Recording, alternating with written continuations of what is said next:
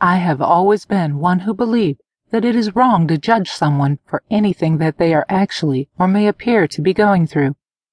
No matter how strange, wrong, or even sinful it seems, I was taught at a very early age never to judge a book by its cover, and to be careful who you judge because, as my grandmother once said, you never know where you'll walk. Boy, did I ever get a crash course in that belief recently, thanks to my good friend Sadie. It all started when I approached her on the way to the English Lit class we share 3 mornings each week at the local community college.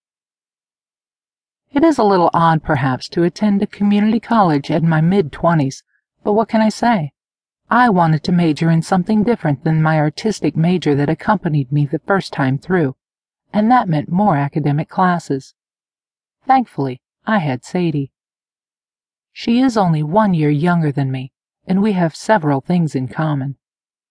That particular Wednesday morning, I was seeking her out for a specific reason that had nothing to do with any of the things we had in common. Little did I know that morning that I was about to find out just how many similarities we had.